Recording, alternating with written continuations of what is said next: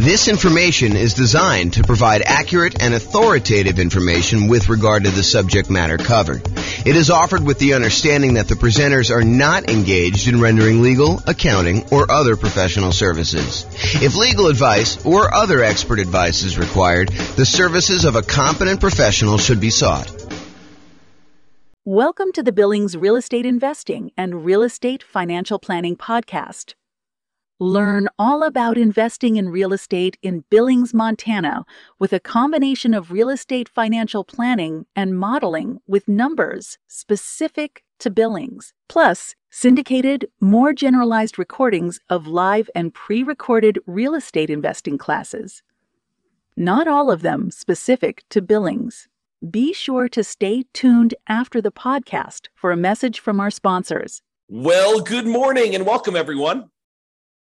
This is your host, James Orr, with another really cool class today. Today's going to be a continuation of our series on how to improve cash flow. And today we're going to focus in on how to improve cash flow on properties that you already own. So this is the section of the kind of like infographic that we have where we talk about all the different things you could do on properties that you already own. So this is the infographic I was talking about. So I've broken it down by stages, how to improve rental property cash flow or cash now.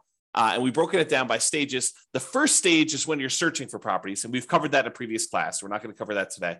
The next stage is when you're financing the rental property. And we've already covered that in a previous class. And that's the largest section of options that you have for improving the number of ways to kind of increase cash flow. The second largest is actually today. But financing is the largest group of that. And we covered that in a previous class, so I'm not doing that. We've also covered how to improve property cash flow when you're thinking about which real estate investing strategy you're going to use, whether you're going to do lease options or house hack or things like that, get roommates, change the term of your strategy or whatever you're doing there. So those are all the strategy ones. The improving the property itself is a class we have that's separate than this.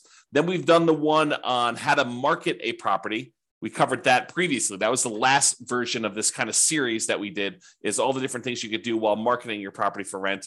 Today, we're covering all the different things about properties that you own.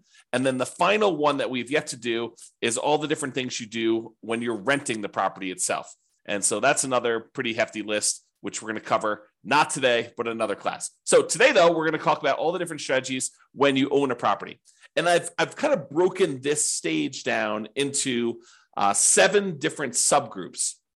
And so the subgroups I have, which I'll go into detail on each one of them, is things where you're talking about refinancing or paying off loans, things related to taxes on the property, although I've broken out depreciation as its own kind of dealio because I think it's that important. Then we have another kind of like subcategory of all the different things related to insurance, things related to making payments on things related to managing your property, and things related to maintenance on the property itself. And then, of course, the depreciation one, which I've saved for last, but it's arguably one of the more important ones, especially for the next year or 2 or 3, when we have this kind of like bonus depreciation stuff going on. So let's jump right into the covering things. So let's talk about things you could do on properties that you own to improve cash flow related to refinancing or paying off loans. So I have 3 different options on here. The first one is refinancing to extend the term of a loan on a property that you already have. I think a lot of folks focus in on improving the cash flow on the property that they're about to buy. But sometimes it's about optimizing the properties you already own before you go buy the current property, because sometimes you kind of paint yourself into a corner where you can't do certain things after you buy the next property. So for example, from time to time, and I think that's going on right now, you are limited in the number of cash out refinances or even rate and term refinances, if I'm not mistaken, on properties that you own, if you own a certain number of properties already. So if you already own, let's say as an example, 10 properties, it might be really hard for you to do a cash out refinance on one of your other properties. You almost need to pay off a property first, get down below the threshold that the lender requires, which I think is 10, but go check with your lender to find out what the current rule is. And then you'll be able to do your cash out refinance. So you may want to apply these changes before you go acquire another property, which may or may not move you over the new limit or whatever the current limit is. And honestly, these limits can change. So you may think, hey, look, I'm good until I get to whatever it is, 6, because I'm doing these specific types of loans. And then once I get to 7, then I'll need to worry about that. But while you're in the process of doing this, the rules change on you. And now you have to be concerned when you get to 4. So realize you need to start thinking about this and planning for it in advance. So one of the things you could do in order to kind of improve cash flow, not just on the property you're buying, but your overall rental property cash flow picture, a more holistic view of everything, not just the one property that you're buying, because improving cash flow on your whole portfolio does help you overall, even if you're just optimizing for each one individually. Sometimes it makes sense to look back at stuff you've already done and improve on that before you move forward. Okay, so let's say you have a property and you've owned it for a while, you paid down on the property, and the property value has gone up considerably, and you owe a lot less on the property now than you did when you first got the loan. So the payment was much higher because you used to have a higher mortgage balance, you used to have a higher amount that you were borrowing, and so the payment was based on that higher amount over a 30-year period.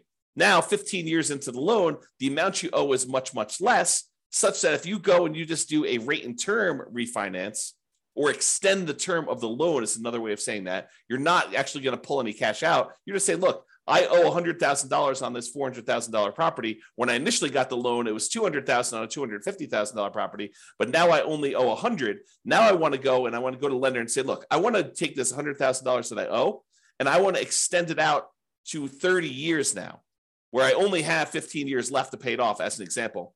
Now I want to say, let's extend it out to 30 years, which would reduce the amount of your monthly payment considerably, which could improve your cash flow. And that could be the difference between you being financially independent or not. If you think about that, right? If you go and you just do your rate and term refi, it could get you an extra, I don't know, $300 or $400 or $500 a month. If you do this on multiple properties, maybe $1,000, $2,000, $3,000 a month, and that could push you over the edge of being financially independent. So you really want to think about this and how you can optimize it. So you could refi in order to extend the term. You paid down a loan, you only have 12 years left on it, 11 years left on it, 5 years left on it, 22 years left on it. But now you want to go and extend it back out to 30 years, or maybe even longer if you can get access to a longer loan, which I think will be hard for you as a real estate investor, but maybe it's out there at some point in the future. Just think about it. But you go ahead and extend this loan to go ahead and reduce your payment. So is my loan old enough where I would be able to refinance to extend the term? And in the future, sometime, if you're buying properties in a high interest rate environment and now interest rates are lower, you might also be able to get a better interest rate. The challenge we've had coming out of where we were in the past is interest rates have been really low for a long period of time. So that if you go and you try to do this strategy in the future when interest rates are higher than when you got the loan, it may not be as big of an advantage as if you could keep the rates the same, or if you could actually get a lower rate. So when you've acquired properties and your rates are really great, this may not be as great of a strategy. But if you're doing this when rates are high and your rates are now lower, this could be a doubly good strategy to lower the monthly payment. Okay, so that's refining to extend the term. The other one, which we've kind of hinted at, is refi to improve rate. Have rates dropped enough for me to be able to refinance and get a better interest rate? Even if you don't extend the term, even if you keep the term the same, but you go in there and you say, look, I want to go, I've got a 7% interest rate right now. I got this loan when rates were high. Now rates are back down to 5%. It might make sense for you to go look at refining in order to improve your interest rate, to improve cash flow on properties where the rates were high. Okay. And then the other option is sometimes it makes sense to pay off a loan completely. If you have the cash sitting on hand where you've got it invested in something else, maybe you take that money and you pay off the loan. Now realize if you pay off the interest rate if you pay off a loan, the return you're getting on your money is the interest rate of the loan. So if you've got a 3% loan and you pay off that mortgage, the return you're getting on the money that you used to pay off that mortgage is technically 3%. Now, sometimes it feels very differently. Sometimes it feels like, I'm freeing up $2,000 a month on a mortgage payment by only paying off $50,000 of loan that's remaining, because you paid down the loan so much, but your payment was based on 20 years ago when the payment was $2,000 a month. So realize that it can feel very differently, but technically the return you're getting is the interest rate of the mortgage itself, which may or may not be good. I mean, if you're at an 8% rate on your loan, then that may not be such a bad thing. If it's only 2 or 3%, I don't know. That's a little bit lower. You have to decide whether that's important to you. And for those of you that are thinking, hey, I don't have all this extra cash laying around. Well, some people, their strategy is to acquire more properties than they need, sell off some of the properties in order to pay off the other ones. So you may acquire, 1 or 2 properties a year for the next 10 years. And then at the end of the 10-year period, you take 3 or 4 or 5 or 6 of the properties that you acquired, you sell those, pay the capital gains tax, pay the depreciation recapture tax, pay the real estate commissions and the closing costs on it, so that you walk away net with your true net equity after all those expenses, and use those proceeds to then pay off loans on the 4 properties or 5 properties or 6 properties, however many you decide to keep. And that could actually improve cash flow, especially if the ones you're selling are equity rich, but not cash flow strong. If the cash flow, the return on equity from cash flow is actually not great on those, you could take those and you could actually significantly boost the properties that you end up paying off to really improve cash flow on those. So some people, that's their strategy. Their strategy is, look, I'm in a market where it's really hard to make properties cash flow. What I really need in order to be financially independent at the end, if I'm kind of like looking forward to when I'm going to be financially independent, what I really need at the end is I'm going to need some free and clear properties, because these properties financed are not the most amazing at cash flowing. So maybe you're acquiring a whole bunch of properties using kind of like buying properties, maybe below market even, as kind of rocket boosters to get really good returns, especially early on when the return on equity is so great, and then use that money to then pay off other properties at some point in the future. If you read the book Creating Wealth by Robert Allen, one of his chapters is about this strategy.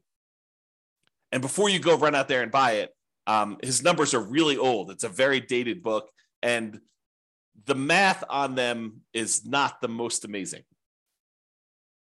So, take it as you will. It's still worth reading, but just realize that, if you're thinking, oh, James recommended this, I'm going to go read it because, obviously the math's going to be really good and super clear, and the numbers are going to be, appropriate for today. They're not. Unless he's got a new version out that, to be fair, the version I'm reading is probably a 1990s version or something like that. It's on my shelf somewhere. Trying to see if I can see it. Yeah, it's down there in the corner if you can see it. But it's an older version that I have. So maybe he updated it. I don't know. If he has, definitely let me know. Okay. All right. So we talked about 3 options. Refi to extend the term, refi to improve the rate, and then pay off the loan completely might be an option where you can improve cash flow overall in your portfolio before you go buy something else. And the other reason to pay off a loan is sometimes some lenders may penalize you for having a certain number of loans. They may say, look, your interest rate is 1/4 point better or 1/8 of a point better for your first 4 loans. Once you get above 5, then we start hitting you with a small penalty on your interest rate. So if you pay off one of the loans, you may be able to get a better interest rate on the one you're getting to. Just kind of realize that may be a possibility. If it's not there now, it has been in the past, and it may come back. Okay. Let's talk about taxes. Kind of have 3 different options here about taxes. So number 1 is, can I correct incorrect information with the county assessor about the condition or characteristics of my property? If they're listing your property as in like super premium condition and it's a 5-bedroom, and you know that it's actually a 4-bedroom and the condition's more average than it is super premium, you could go to the tax assessor and say, look, my property is not what you're saying it is in the assessor. And because of that, you're using different comps, which means that you're saying that the property is worth more when it's really not. So my taxes should actually go down because it's only a 4-bedroom and it's only of average condition. It's not of this super premium condition. And some tax assessors may send someone out to inspect the property. Some may take your word on it. Some may say, yeah, that makes sense to me. Here's the permit that we pulled when we showed that it was only a 4-bedroom. Whatever it is that they need to do, you may be able to get your taxes reduced, which by reducing your expenses on the property, that does improve cash flow, right? Income, all the income on the property minus all the expenses. So if we can improve taxes, we can improve our cash flow. If you have property taxes that go up, around here, we redo our taxes every 2 years. Your market may be different. Go find out from your local county tax assessor what the schedule is for redoing property tax assessment. Some redo assessments every time you sell a property. Some do it only every certain period of time.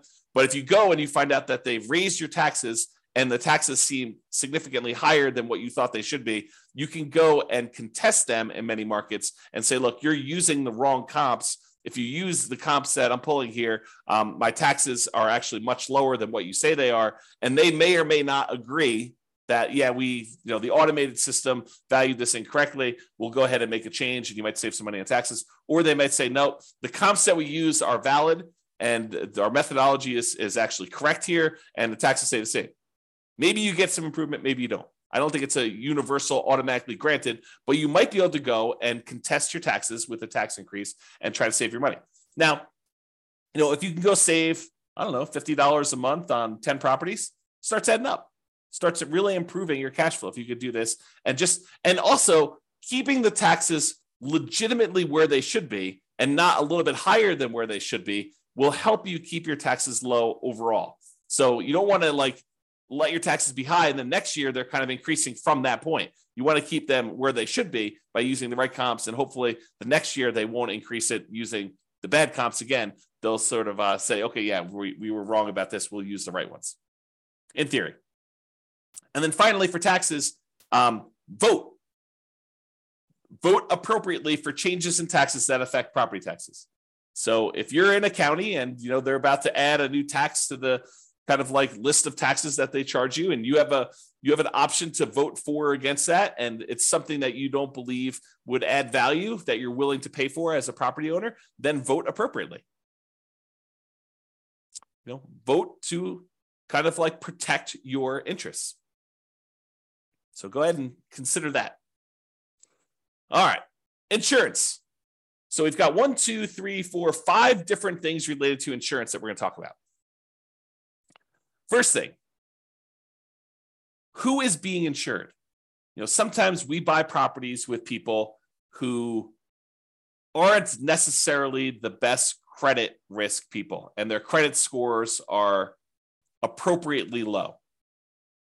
And so you got to be careful because insurance, part of your insurance premium is sometimes based on the credit score of the people that are being insured. So can you remove people who have really low credit scores that may be making your insurance premium higher than it needs to be? Or in some cases, adding someone who has really good credit could help lower your score, could help lower your insurance premium. Same policy, exactly same policy, but because someone has a good credit score or a bad credit score, it could actually change the rates that you're being quoted and that you'd be charged for that insurance policy. So realize adding or removing people from your insurance policy could improve or worsen the rate you're getting. And so talk to your insurance agent about that and whether you should remove someone from being insured on that or not. Next one, insurance deductible. So we've done a whole class on insurance, and I'm sure we'll do another one in the future. But the idea is you get to select how much of a deductible you're willing to pay before the insurance kicks in. So imagine you go buy an insurance policy and you say, look, for this insurance policy, I want a $10,000 deductible, meaning that I will pay out $10,000 before the insurance company needs to pay out anything. And so let's say there's a hailstorm and you need a new roof on your property and the roof's going to cost $17,000. The insurance company, instead of writing you a check for $17,000 when you have this hailstorm and you have this new roof that needs replaced, they might write you a check for $7,000 because you have a $10,000 deductible and you're responsible for that first $10,000, and then they cover the rest after that. Well, as you can imagine, if an insurance company if you get an insurance policy where you're paying the first $10,000, that's going to be less expensive for the insurance policy than someone who has an insurance policy with exactly the same coverage where the insurance company pays everything over $1,000. So if they needed the new $17,000 roof, they'd be paying out $16,000 versus $7,000. So you could go in there and you could take on some of this risk yourself by having a higher deductible.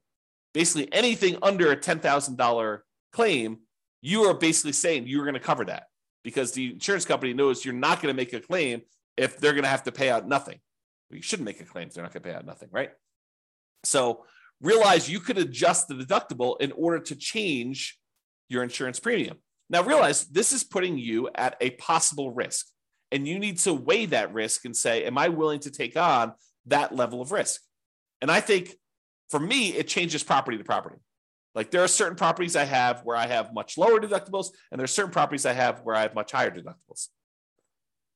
Okay, but you have to decide what level of risk you're willing to take on yourself. Can I raise my property insurance deductible, take on more of the property insurance risk personally, and have a lower monthly payment for insurance, knowing that if something were to happen, I'm actually going to have a pretty significant hit to my cash flow because I'm going to need to pay out that premium upfront, right? You may be trading an improved cash flow now instead of having this risky, I need to pay $10,000, which is a lot of $100 a month in order to get caught up to the $10,000, kind of like deductible that you need to pay in. So you need to weigh those yourself.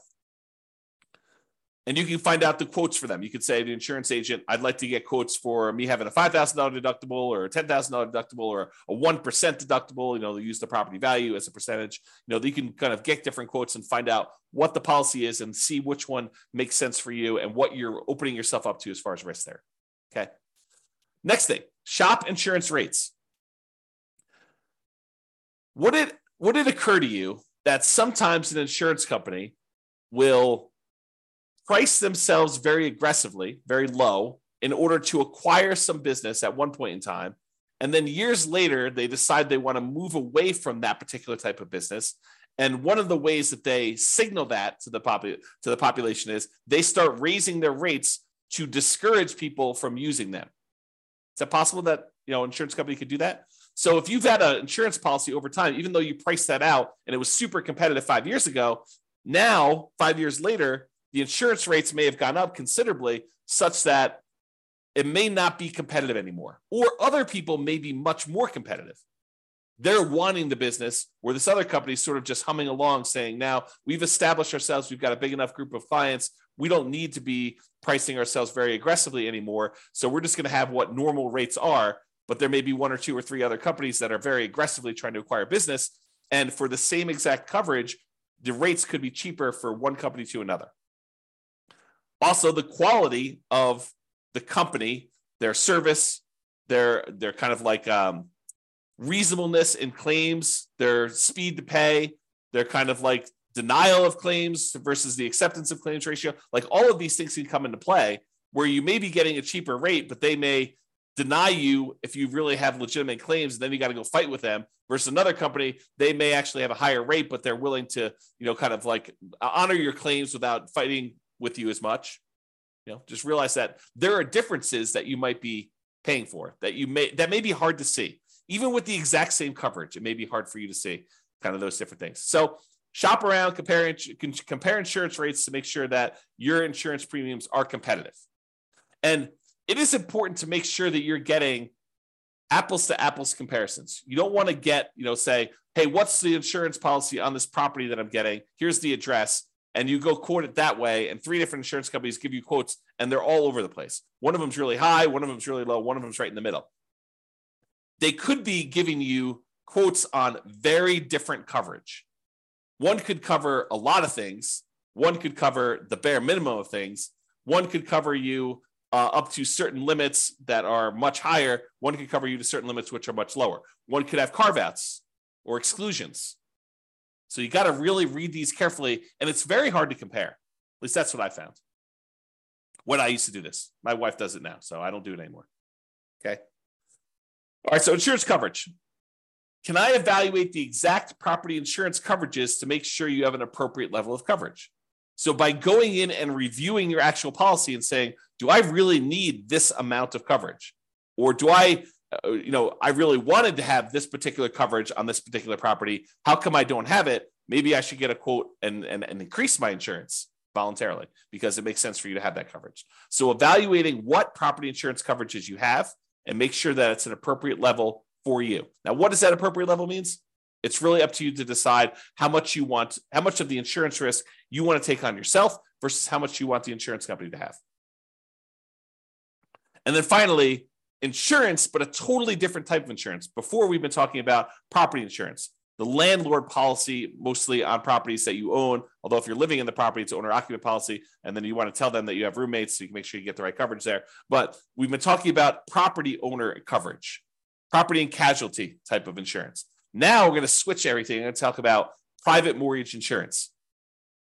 Still insurance, but this is insurance that you buy when you put less than 20% down to protect the lender in case you default.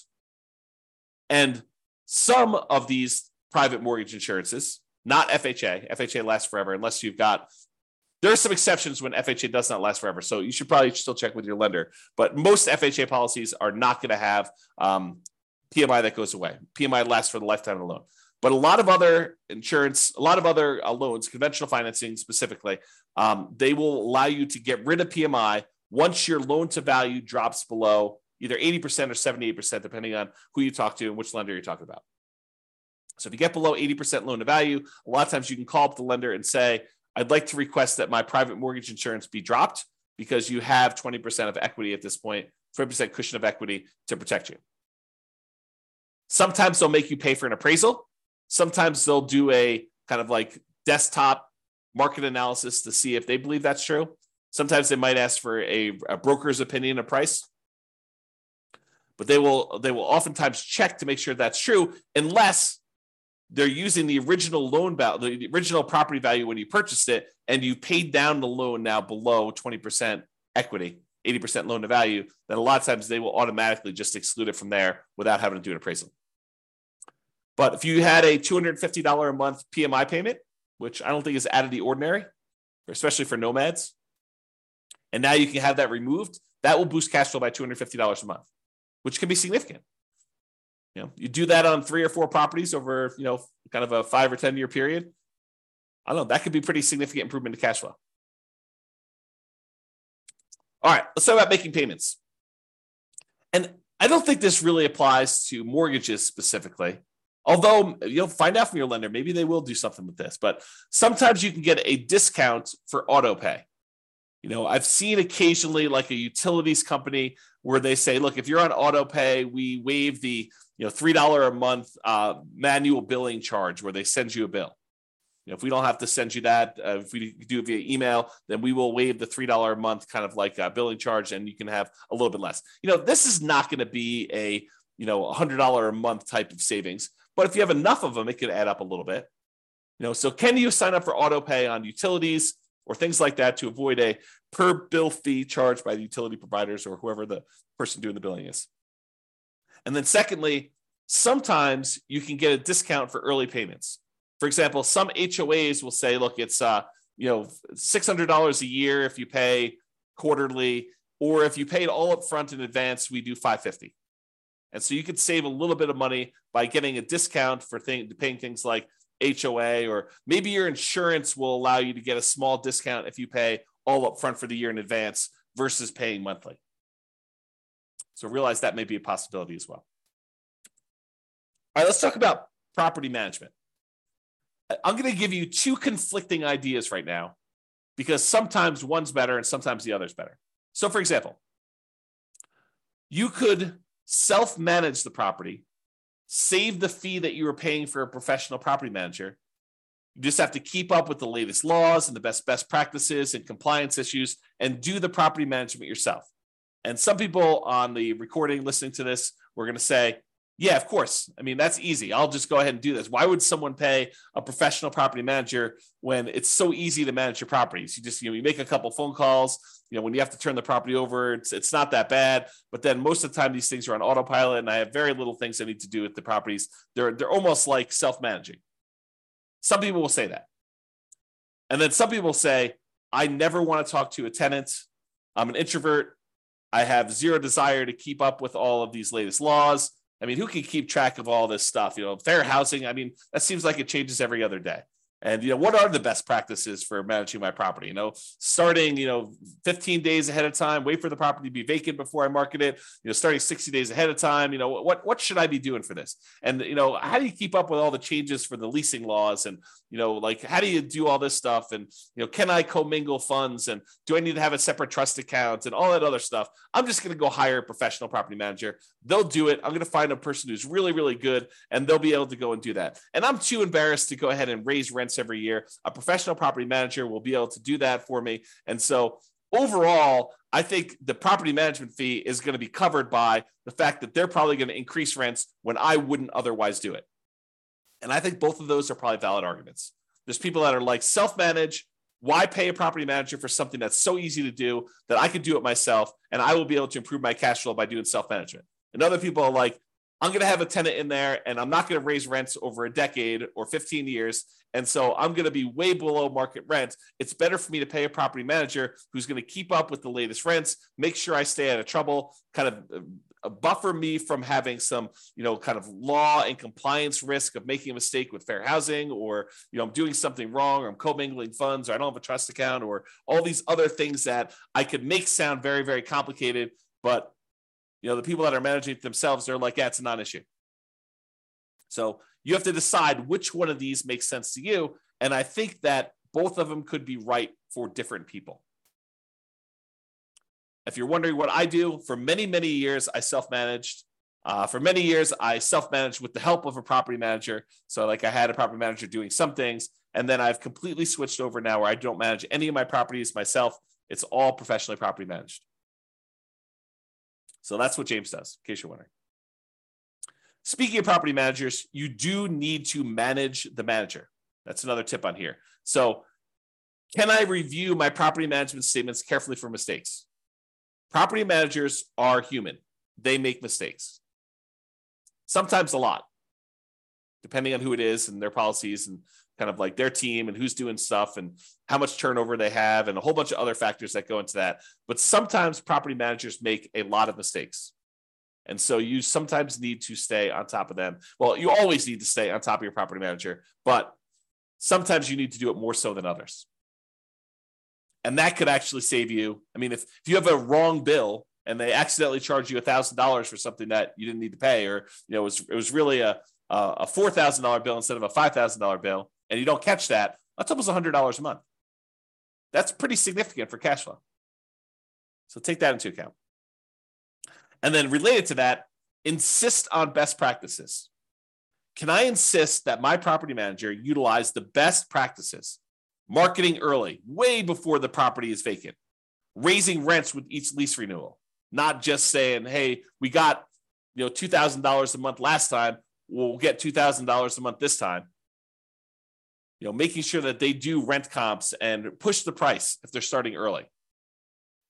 Can you insist that they have the best practices? Now, as a practical thing, you could try to do this, but as a practical thing, if they're managing 1,000 units and you've got one rental and you want them to change their policy and do something different just for you, do you think that that's likely?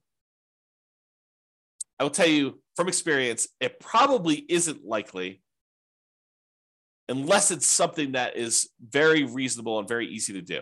But if you expect them to change their internal policies to do something very different for you than everyone else, even though that may be the best practice, good luck with that. Now, change that up. You've got a property manager who has 300 properties under management, and you have 50 of them. You have 50 doors. Do you think you have some pull, some sway in getting something changed in their internal policies? I think you do. Okay, so take that into account. All right, let's talk about maintenance on properties. In general, I think it's better to maintain properties, keep them up to date, keep your tenants happy, reduce turnover. A properly maintained property should overall reduce turnover, and turnover can be very expensive. So maintaining your property, can maintain it to minimize the time between tenants. Another reason to maintain your property is then you have less to do when the property turns. If you know that you're keeping up on all the little maintenance requests that you get from tenants, which are legit, then when the property needs to turn over, you don't need to do all those things anyway. They're already done. They're already maintained. Okay. So can you maintain property to minimize vacancy, to improve cash flow overall? And then sometimes we're talking about quality materials. Sometimes it makes sense to use a slightly more expensive material that will last much longer than using a kind of like temporary lower quality fix to save a couple dollars up front. For example, in some units, it may make sense for you to do luxury vinyl tile or luxury vinyl plank, spend a little bit more money up front than to pay for low grade carpet that you know you're going to need to replace much more frequently than the LVT, LVP. Which, if you look at it over a long period of time, it looks like you took a hit to your cash flow. But if you figure out this lasts twice as long, but it only costs 20% more, then you should have reduced your overall expenses on cash flow over a longer period of time, not just in that first year when you took the hit on a little bit more expensive. Okay? All right. This is the last one. And this is really important because these could be big dollars. Depreciation. Depreciation is the tax benefits you get from the IRS for owning rental property. The basic idea is this, and this is all layman stuff. So don't go to don't go into your IRS audit and say, James explained it like this. So, they're like, who's James? who's this guy anyway? You need to go talk to your tax professional and get like the legit thing, or go look up the tax guide and actually read it yourself. But this is my layman's version of what this is. When you go buy a rental property, the government says, look, this property is going to depreciate in value over time. The usefulness of the building itself is going to fade over time, such that over 27 and a half years for residential properties, it's going to go from whatever it's worth when you buy it down to zero.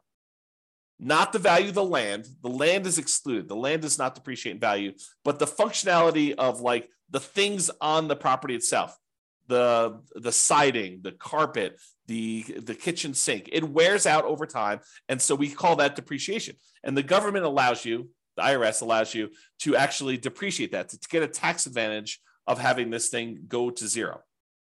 So how it works is this. You buy a property, and let's say it's a $400,000 property. And let's say the land is worth $100,000. You'd find out from your tax assessor or ask your CPA for advice on how they do it in your marketplace.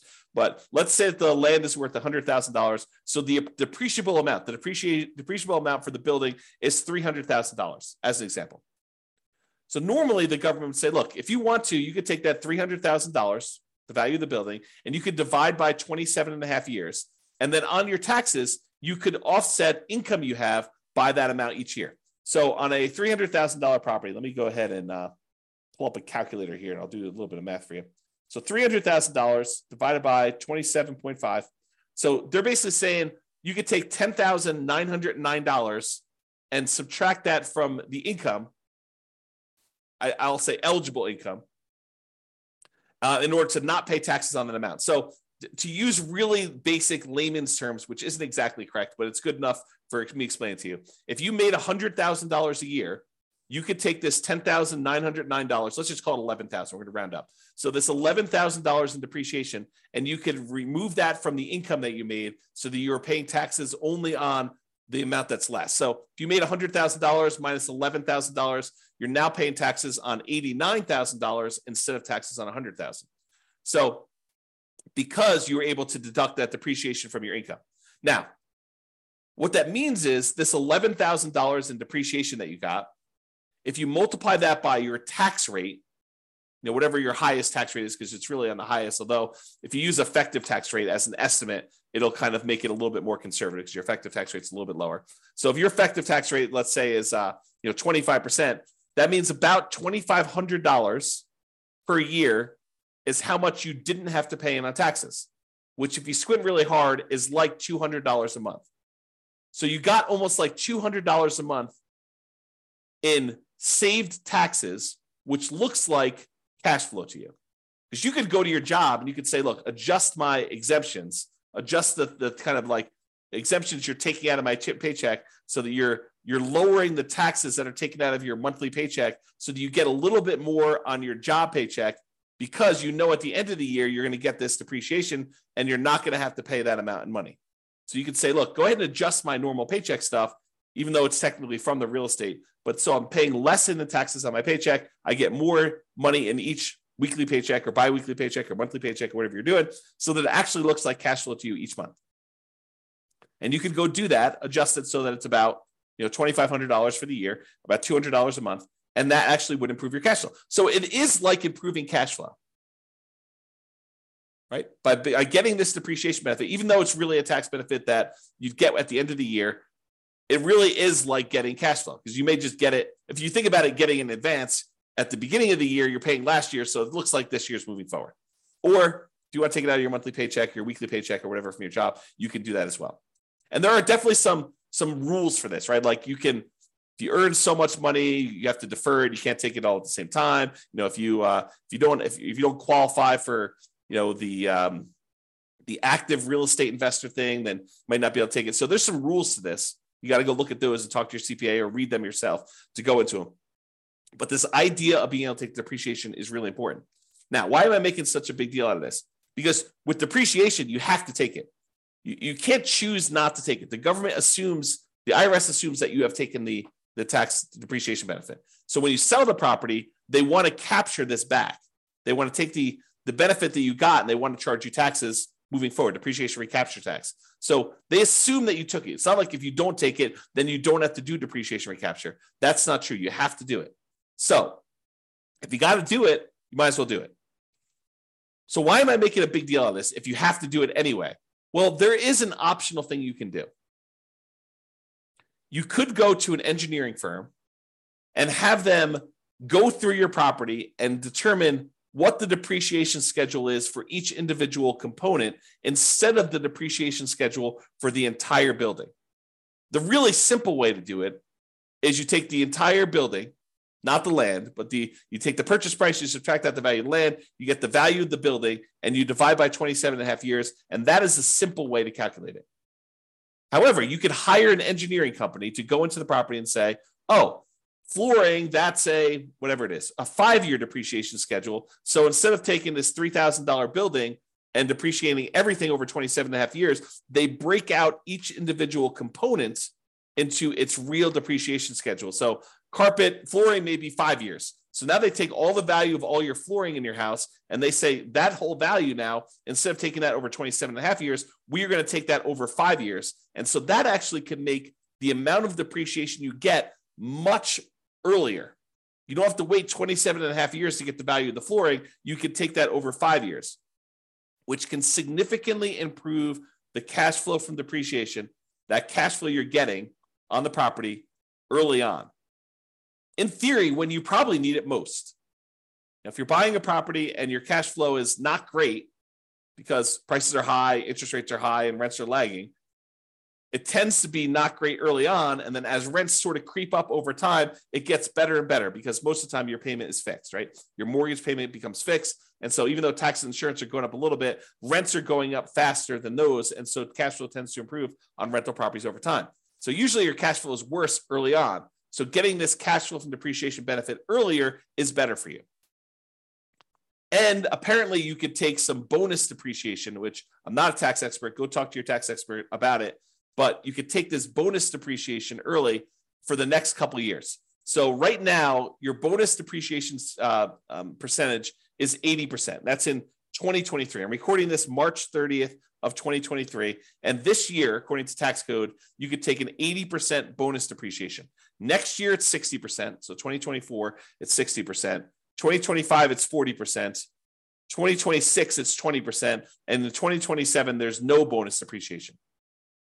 Now, it's possible the politicians will change tax code again, and they will bring back bonus depreciation sometime after 2027, or maybe even before, for all we know, right? This bonus depreciation idea has come in and come out of the tax code more than once. It's my understanding. So it's possible that it'll come back in the future, but right now, in this year, you get 80% bonus depreciation. So if you were going to go buy this $400,000 property that has $300,000 in depreciable amount, an estimate of what this bonus depreciation might be is somewhere between $30,000 and $45,000. Of course, you have to go and look at the actual property and have the engineering report done, and they'll actually do the numbers. But it's somewhere in the range of $30,000 to $45,000 in bonus depreciation, which before it was around $11,000 for the normal one. So the bonus depreciation just in that first year is like 3 times the normal. And if you're at a 25% tax bracket, that could be somewhere in the neighborhood of $7,500 in tax savings, which looks like cash flow to you. So if you could get an extra $7,500 that you didn't have to pay in tax, looks an awful lot like, I don't know, let's call it $650 a month. If you could offset $650 a month or add $650 a month in extra cash flow from depreciation to your property from this bonus depreciation year one, would that help you offset some negative cash flow?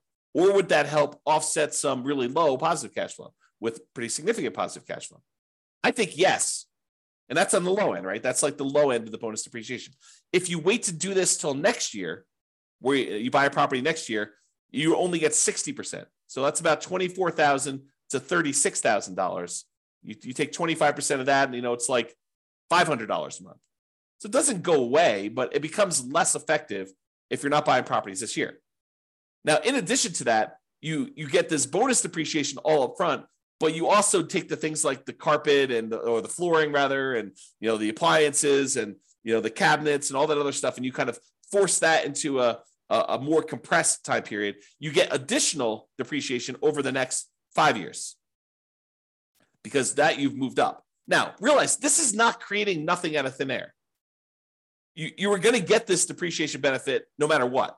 What we've decided to do with this bonus depreciation and kind of like doing the components or the segmenting of different things into different time periods is you've moved the whole depreciation stuff up. You've time warped and moved the depreciation you were getting from being over 27 and a half years to now a lot of it gets focused in the first year and a little bit more gets focused in the years 1 through 5. But then the amount you get years 6 through 27 and a half is lower. So you're not generating anything magical. This is not like, poof, we've generated something that's out of thin air. We've just taken some of it and we've moved it all forward when, in theory, you probably need it more with negative cash flow on properties. And again, this is not something that you get for free. When you sell the property, they have depreciation recapture. Now, let's just very briefly talk about this depreciation recapture so that you don't get scared by it. Depreciation recapture is they're going to take the amount of depreciation you took on the property and they're going to multiply it by a tax rate.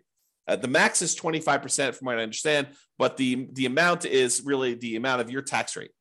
So if you're being taxed at less than 25%, they'll use that number. If you're being taxed at more than 25%, they will tax you at 25%. Now, you can delay or defer paying those depreciation recapture taxes, move them onto the next property that you're buying by doing a 1031 exchange. So you pay about $1,000. It could be a little bit more, it could be a little less, but you pay about $1,000 and you defer having to pay this depreciation recapture tax and any capital gains tax on the property that you're selling, and you move it down the line. And additionally, if you own this property long enough and you eventually die while owning the property, it gets passed on to your heirs, and the amounts that you have for depreciation, it goes away and it gets stepped up. You have stepped up basis. Okay. So realize that this is not like a real issue. If you have the depreciation recapture, when you go to sell a property, you just pay the tax as part of your proceeds and you'd move on. It's not a big deal. And you got the benefit early on. It's almost like, I don't want to say this, but it's almost like a loan from the government where they're giving you money now only to say you're going to have to pay this later by owning this rental property. Okay. So we talked about this bonus depreciation. If you buy a property this year, you get between approximately on a $400,000 property, it's going to be somewhere around the $30,000 to $40,000 gross depreciation benefit. Okay. And over the next 5 years, you'll get between $30,000 and $45,000 more. So you have to divide that number by 5, and then you have to multiply by your tax rate to get an estimate. So if you take like the total amount you're getting like in year one, you might be getting somewhere around $36,000 to somewhere around $54,000 in that first year. If you multiply that by your 25% tax rate, just to give you an idea of like what we're talking about, on the low end, it's probably around $9,000. On the high end, it's probably around $13,700. So somewhere around $800 to $1,000, maybe a little bit more per month in extra cash flow. Is that significant? Yes, very significant.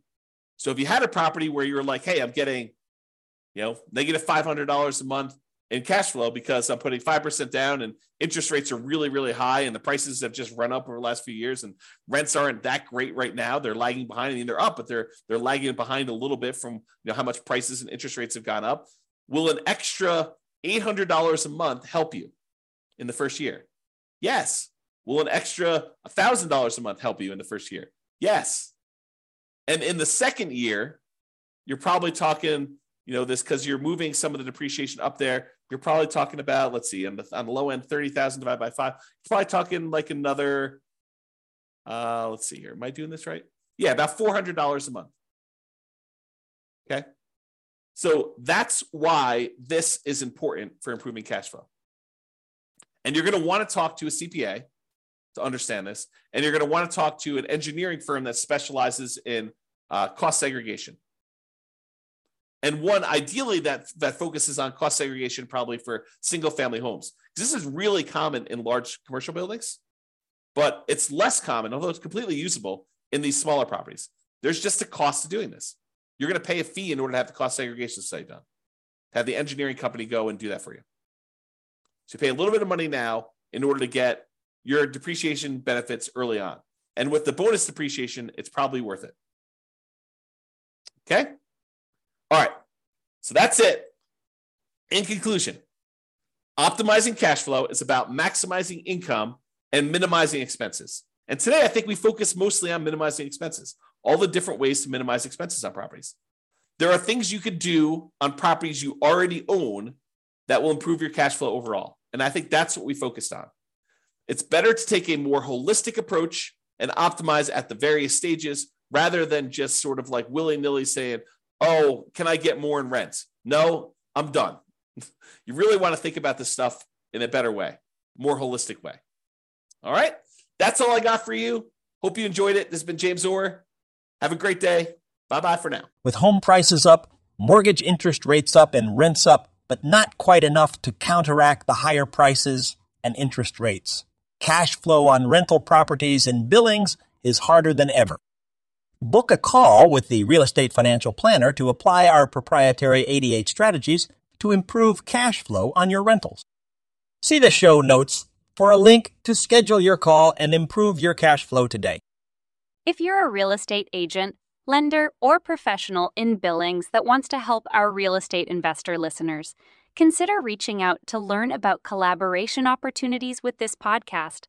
We'd love to add more value to our listeners by having you assist our investors buy, sell, and finance their real estate investments.